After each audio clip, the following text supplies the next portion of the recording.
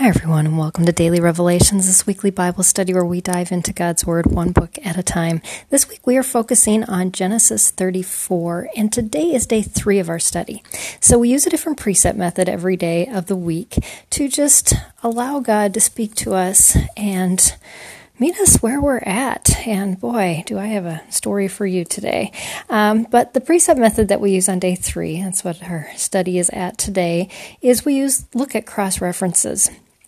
And, we bring things into our Bible study. We bring the burdens of our hearts, the joys, the sorrows, everything in our life, because God is relational and He meets us where we are at.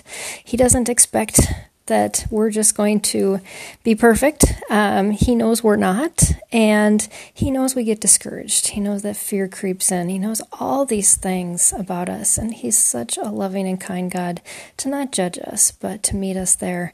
And so as I was reading through this chapter today, my heart was so burdened because yesterday I spent the majority of my day trying to help my son find an apartment. He starts his very first job out of college in Jacksonville, Florida on September 7th, which means, we have about 2 weeks to find him a place, and there's nothing coming up.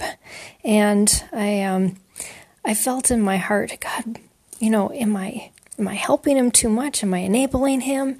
And all of these things going through my mind, and it's like, well, he's a grown-up. Shouldn't he be able to do this himself? And as I read through this chapter, God really corrected me on what mature parenting is really all about, and that I was doing the right thing, and more so, I need to continue doing that in helping my son and challenging him along the way.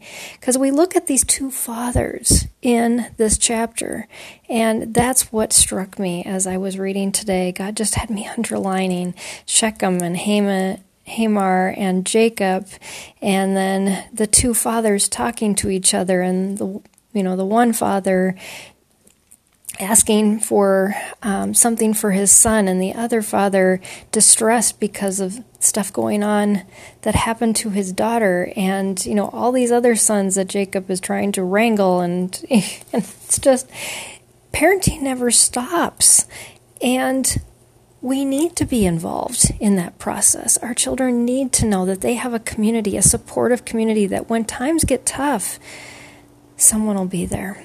And that is what God is like to us. And in turn, we do the same for our children. No matter if they're newborns, toddlers, preschoolers, grade schoolers, all the way through school and even into adulthood, we never stop parenting. And yet, each of those phases brings new challenges as well as new joys. But we are family. We are community, and as a parent, we have to kind of roll with the punches with our children and let them know that we are a safe fallback for them. And so I wrote just, thinking of mature parenting. What does that mean? It means that I know that when I've hit the end of my rope, I know when my child's hit the end of the rope, I know when we need to ask for help, we know when we just need to leave things in God's hands and pray and say, God, you need to work this out. We have done everything in our effort and nothing is coming up. And we can't let that fear creep in because we trust. We trust, Lord, that you have ordained this job and you have ordained us going. We've already made our travel plans. We just need a place now for my son to live. We know our weaknesses when things just wear us down and make us weak and cause us to doubt. And when we need that extra support and to reach out to other people.